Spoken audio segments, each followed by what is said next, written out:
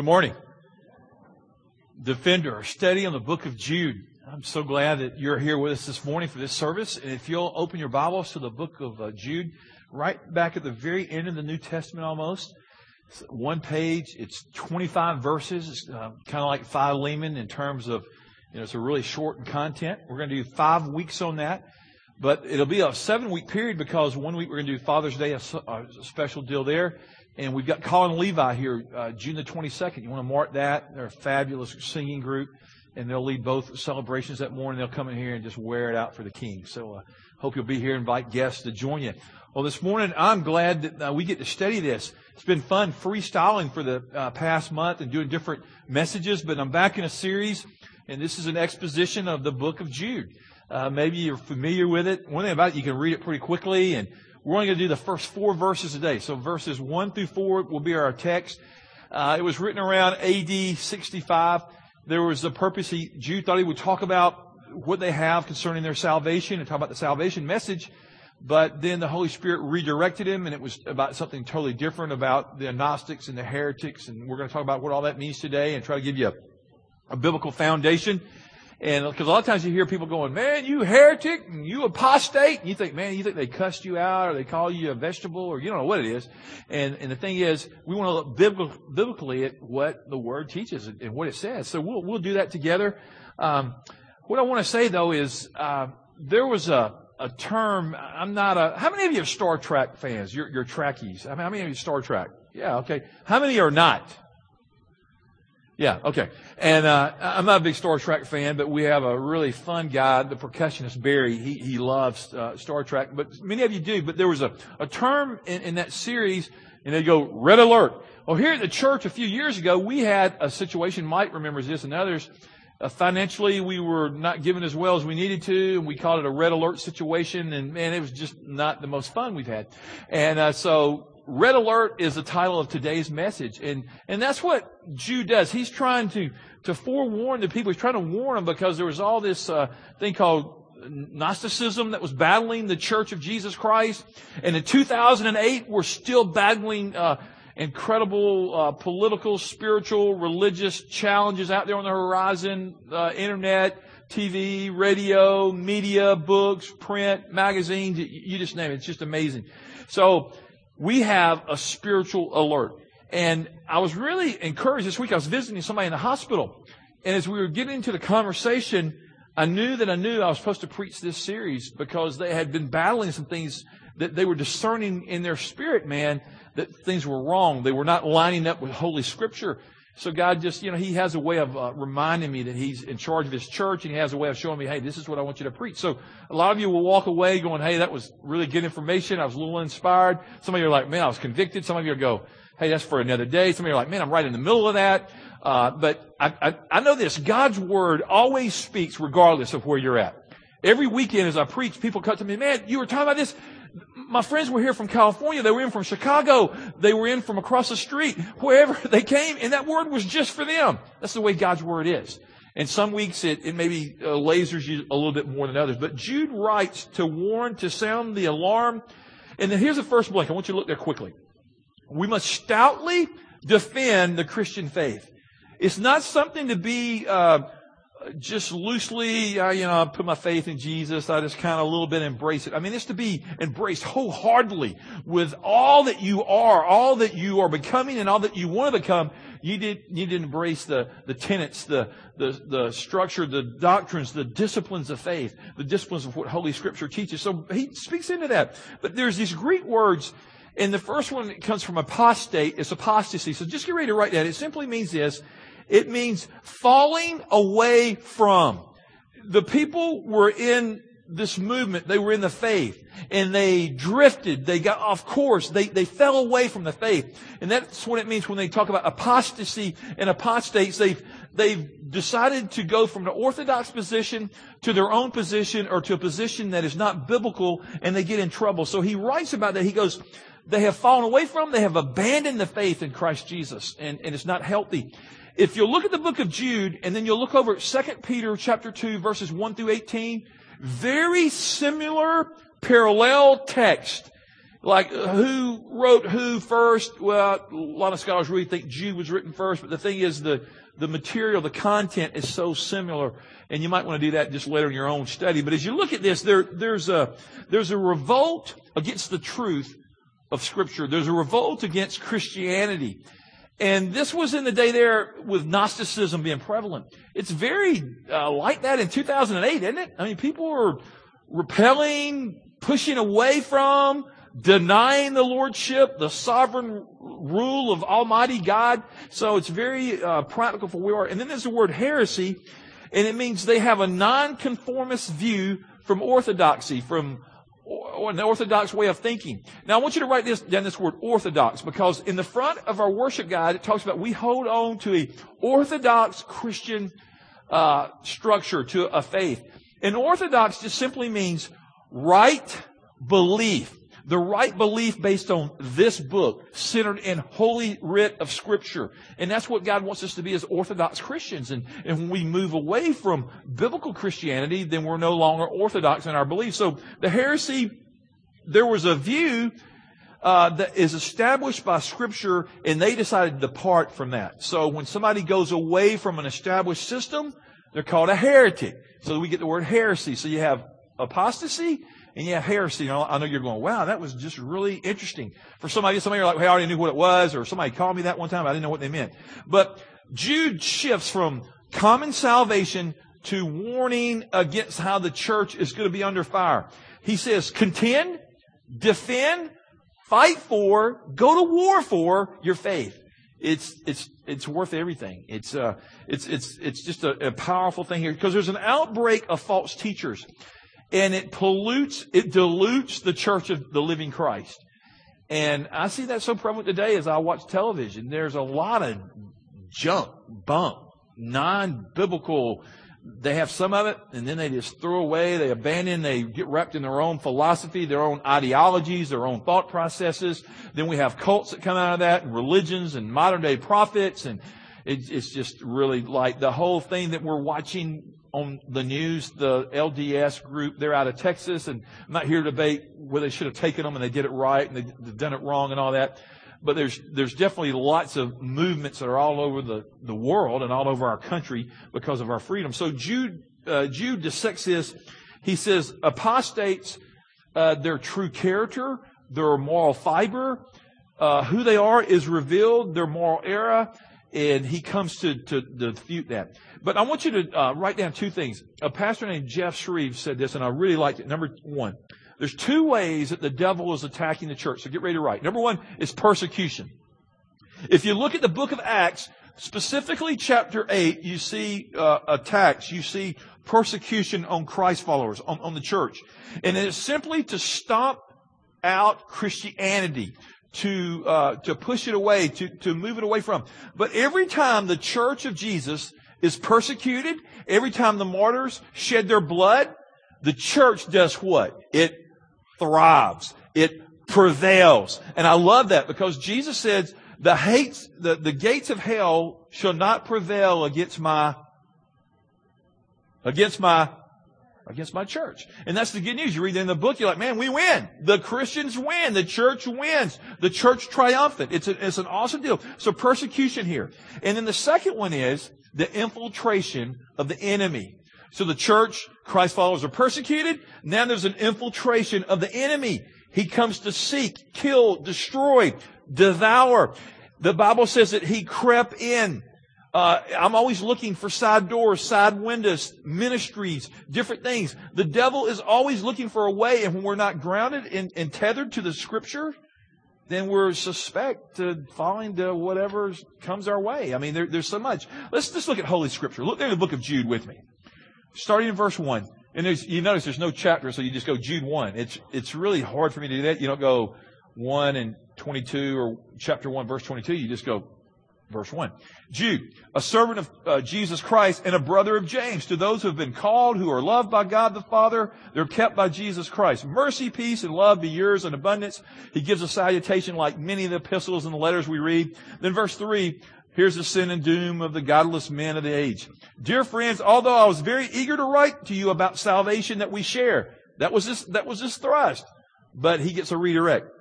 I felt I had to write and urge you to contend for the faith. Underline that in your Bible. He says, I want you to defend it. I want you to go to war. I want you to be mine. I want you to be sold out. Contend for the faith that was once for all entrusted to the saints. That's the body of Christ. For certain men whose condemnation was written about long ago have secretly slipped in among you. They're godless men who changed the grace of our God into a license for immorality. They deny Jesus Christ, our sovereign, what? And Lord. And that's happening today. That the enemy would come, and he doesn't come in a pitchfork and a little red suit with ears. He comes through people. He comes to destroy. He comes to confuse. When there is confusion, it's not of God. Our God is a God of order, of peace, and joy in the Holy Spirit. And the enemy always brings confusion. So if there's confusion around something, you're like, man, where's this coming from? It's probably coming from the enemy. Okay, so as we build through this, I want you to see that the infiltration of the enemy, there's all these pseudo doctrines and ideologies that are being broadcast across our world, and we hear this, and sometimes they create little ripples or big ripples, and if we don't know Scripture, we can fall for almost anything because we live in I want to feel good, make me feel good. Well, I'm convinced, I think I have the gifts that I could build a lot bigger crowd, but my goal is to build a crowd that loves the Lord Jesus Christ and that is going to heaven. And a crowd that is becoming like Jesus Christ, not a crowd that's probably not going to make it into heaven, or they don't know what biblical Christianity is. They just all want to have their ears tickled. They want to be itched. So I'm very excited about that because God called me over 30 years ago to be a biblical believer, that I would love His Word and put it in my spirit. So if you're susceptible to false teaching, you're really susceptible if you don't know what God's Word says. So you got to get in there daily. Here's the qualities. Look inside the box. This is really good. Number one, false teachers are valueless. They don't hold to the values that Scripture teaches. They might have some of that, but then they would begin to walk in different error. In Isaiah, the 29th chapter, the 13th verse, it says this. The Lord says, these people come near to me with their mouth and honor me with their lips, but their hearts are far from me. Their worship of me is made up of only rules taught by men. And then Isaiah 9:16, those who guide this people mislead them, and those who are guided are led astray. And he goes on and on. He's talking about the people being, going in a wrong direction. I want you to turn over to a passage with me. This is really good. Turn over to the book of Ezekiel. I'm just going to take you through some passages. Some of these will come up on the screen. Some won't. This one won't. I want you to look at Ezekiel chapter 34. And this is a word for me. This is a word for my chaplain friend down here, Dave. This is a word for pastors. This is a word for teachers. This is a word for small group leaders. This is a word for elders. This is a word for Christ followers, but it really sobers me up not that I'm drunk or anything, when you read about, okay. But when you read, when you read that, you're like, man, get sober. Like, what? Were you drinking? No. It means, you have a focused mind. Let's look at what Scripture says. Chapter 34 of Ezekiel.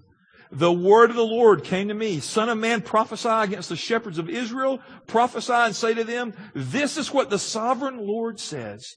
Woe to the shepherds of Israel who only take care of themselves. Should not shepherds take care of the flock? That's my job.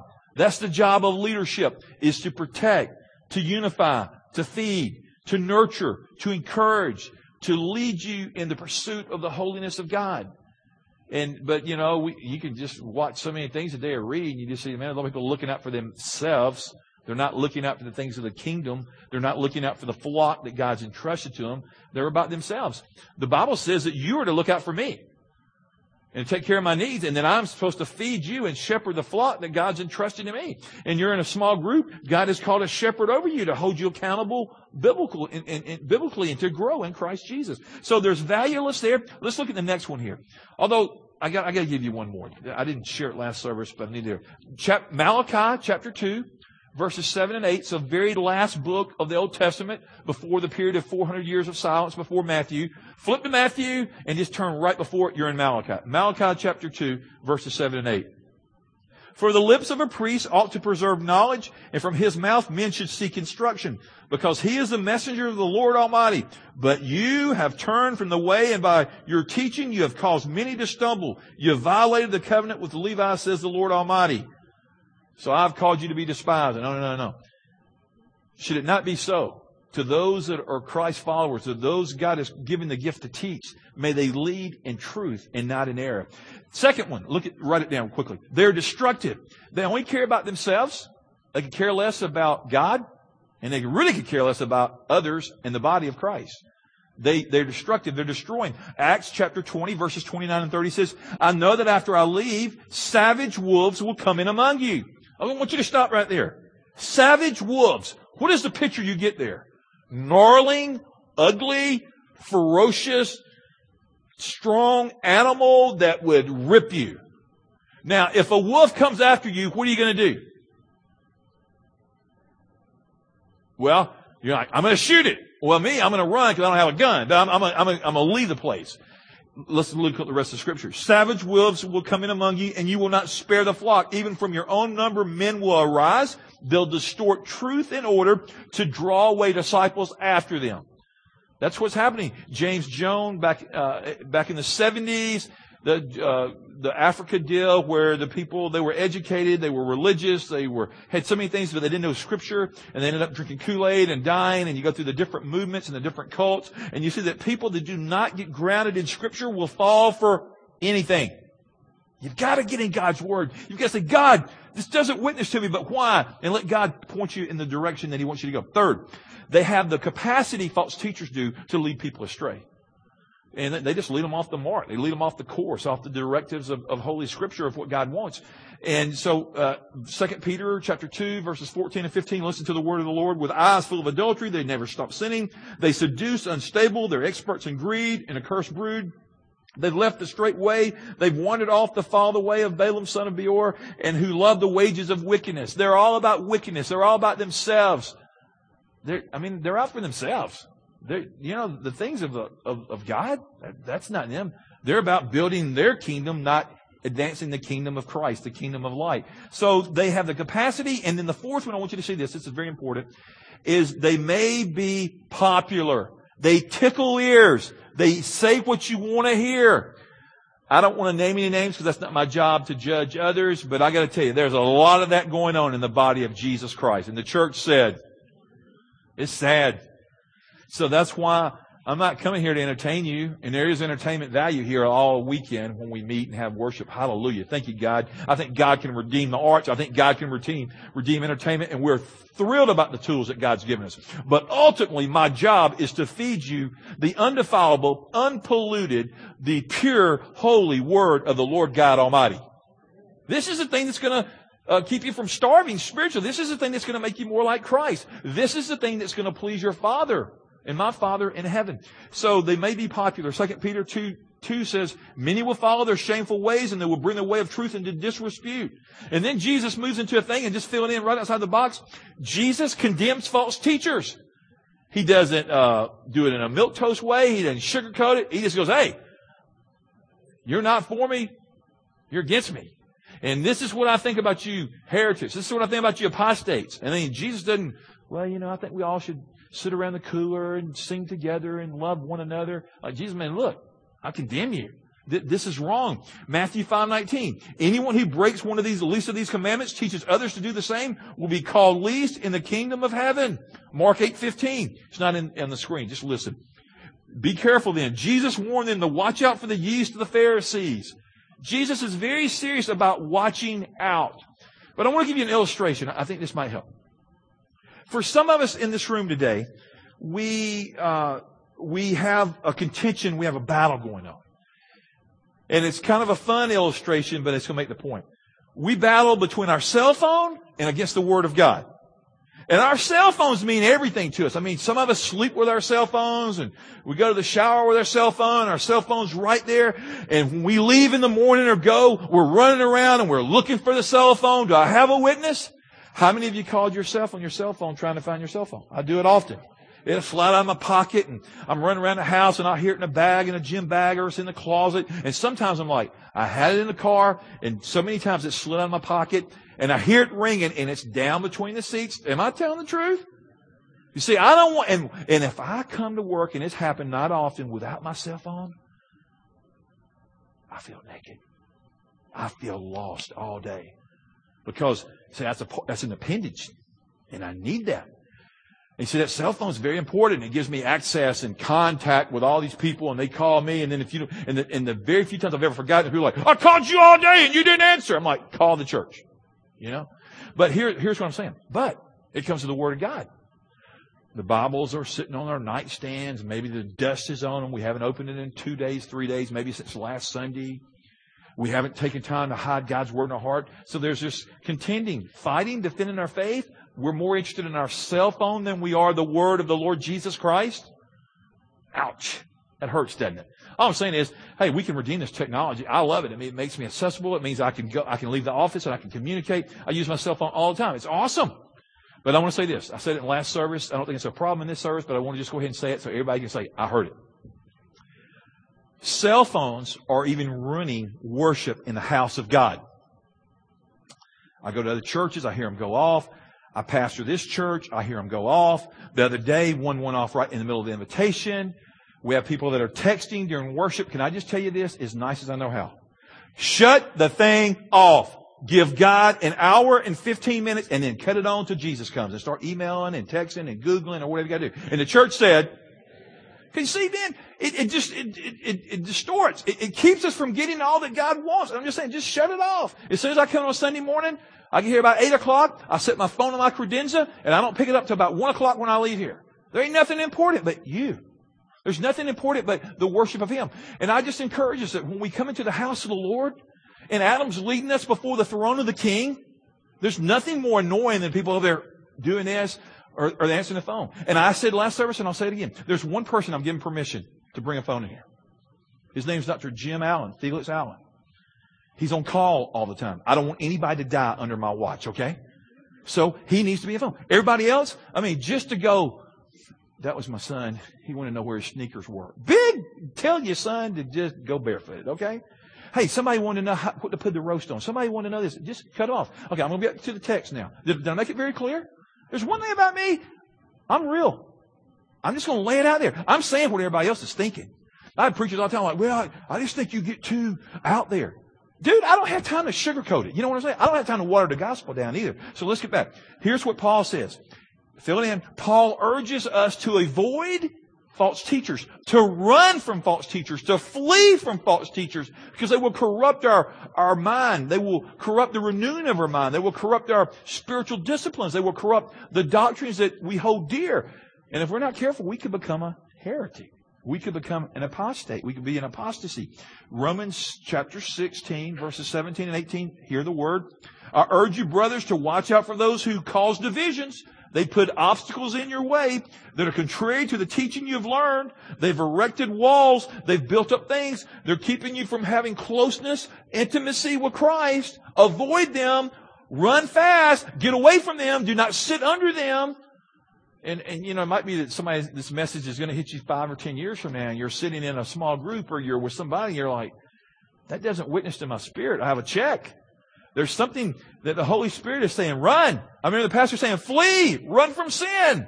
They're false. Here's 3 ways. I don't know where you're going to put it. Just write it on there somewhere. Write these down quickly. 3 ways that the devil attacks us. Number 1, the Word of God. The enemy always comes to attack. In Genesis, he even asked the question, did God really say? He's still asking that question. See, the devil doesn't have to get any new sin tricks or patterns or behaviors because the ones he's been using for thousands of years are still working just fine. So in this one, if he gets us to question, to deny the Word of God, he attacks it. Because if we don't commit to this book, we don't grow. We don't experience the presence of God. We fall away. We don't understand. We don't get all that we want. Because the devil, he hates the Word. In Genesis, he's not talked about. At the end of Revelations, he's not talked about. But everything in between Genesis and Revelations, he fights for. And that's the church that you and I live in. That's the world that we live in. It's the dispensation that we're in as Christ followers. And he knows that his time is limited, so he wants to wear us out. Hebrews 4:12. Just write down the text. It says the living Word of God is it's sharper than any double-edged sword.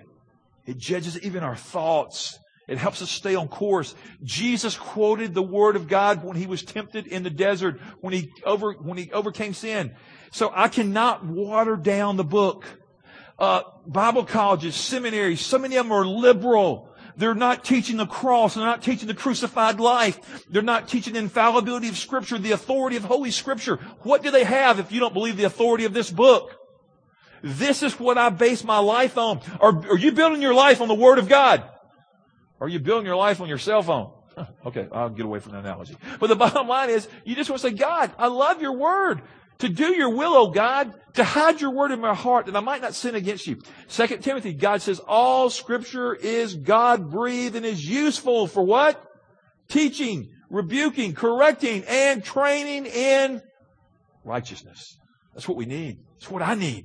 If I don't get trained in God's Word, what do I have? Calvin Miller, he says we have a concept of a great mush God. He's a God with a little g. He's not the God of the Bible. Some people today worship the God of Oprah. Can I just tell you, Oprah does a lot of good. I'm not here to bash Oprah, but I wish she would return to the God of her grandmother. She has led a lot of people astray. Also was watching some things. Her popularity is sinking fast. We've seen in the political realm, when people start sinking fast, what do? They usually jump ship. I wish she would jump ship on this situation and go, hey, I've made an error. Because we have Ephesians 6, and God calls the Word of God the sword of the Spirit. It's the only offensive we have. And so if we don't know the Word, we don't have the sword. If we don't have the sword, we don't go to battle. And we don't go to battle, we don't win. So it's important. The second thing is the grace of God. The enemy will come to attack the grace of God and the goodness and the mercy and the favor of the Lord. He says you have a license to sin. That in the Greek just means you have an unbridled lust. Man, you're going after the flesh. Sin abounds. Let me get you to turn to a passage here. Turn your Bibles over to Romans chapter 6. Can you turn there with me? I just love when we turn pages and look. And I just encourage you to pick up a copy of the Scriptures. My preference is the NIV. You read out of whichever one God leads you to. I read lots of translations. But anyway, read it. Romans chapter 6. Listen to the Apostle Paul. What shall we say then? Shall we go on sinning so that grace may increase? A lot of people stop right there. Hey man, if I sin, God just gives more grace. Let's just party on, bro. Let's just sin. That's not what he said. It's out of context. Let's read on. By no means, underline it, exclamation point, God is not into sin. Christ didn't die so we could sin. He died because of our sin. We died to sin. How can we live in it any longer? See, when we really come to know Jesus, we should sin less. We should definitely be broken by our sin. See, before we're Christ followers, before we have the Spirit of God, sin is fun. Sin feeds the flesh. It feels good. You're not bothered by it. You just let your conscience torment you, but you go on. You're null and void spiritually. But when you come to know Christ, and the conscience just gets to a new speed, and the Holy Spirit, the inner working, and you get challenged and you get convicted, and you're like, man, I don't enjoy doing that anymore. It's because Christ is working.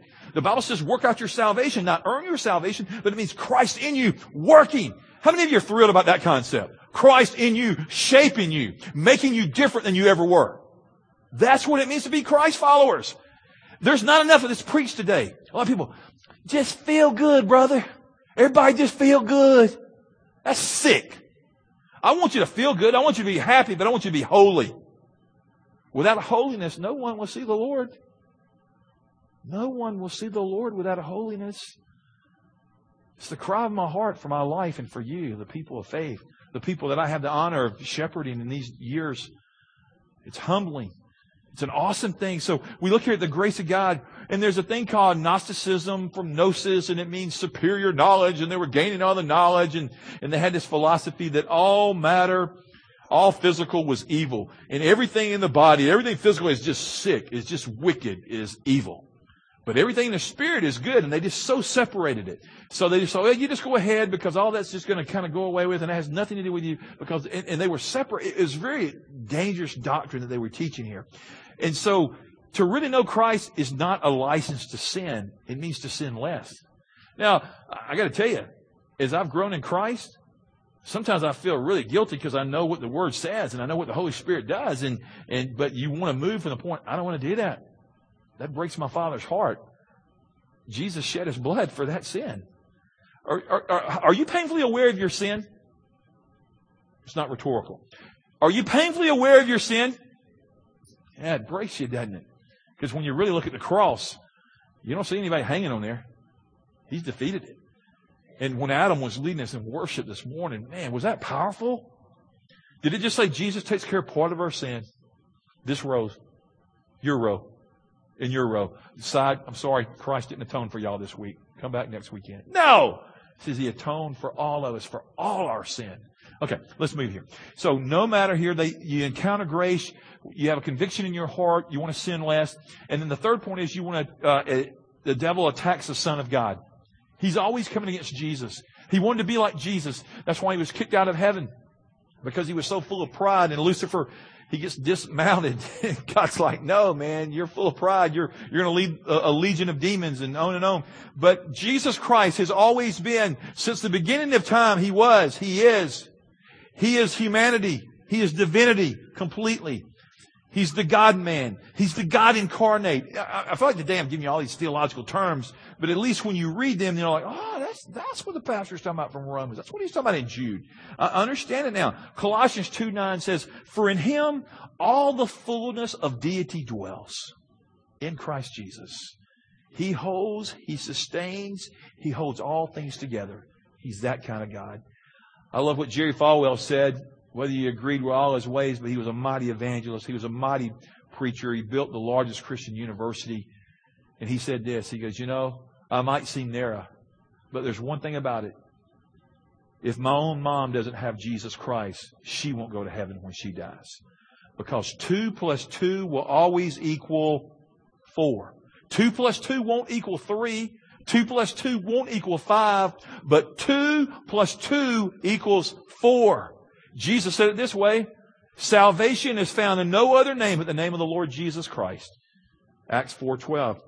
But I love the 6th verse of the 14th chapter of John. I am the way. I am the truth and the life. No man comes to the Father but by me. Jesus was very definitive. He said it's a narrow way. He says broad is the way that leads to destruction, but narrow is the way that leads to life eternal in my Son, Jesus Christ. That's where we need to go. So, fill it in down at the bottom. Christ followers must contend for the purity of the church. Apostates are ungodly. There's no reverential fear of God. The gates of hell can't prevail against this. I'll put it this way to you. We are the bride of Christ, the church of the living Christ. Christ comes again. Do you believe Christ will come again? Will Christ come as He said He would? Yes. And He'll come for a perfect, spotless bride that's been washed in the blood of Jesus. And here's an amazing thought. Christ will come for us. But I've told you this analogy so many times since I remember it. But every guy that's in here, every guy that's married, do you remember when you got married? Remember it, Dave? Your wife came in from the back of the church in that white dress, probably. And you went, woo! I mean, you didn't say that out loud, but you were thinking it. She's coming for me. Your bride was coming for you. Man, you were excited about it, weren't you?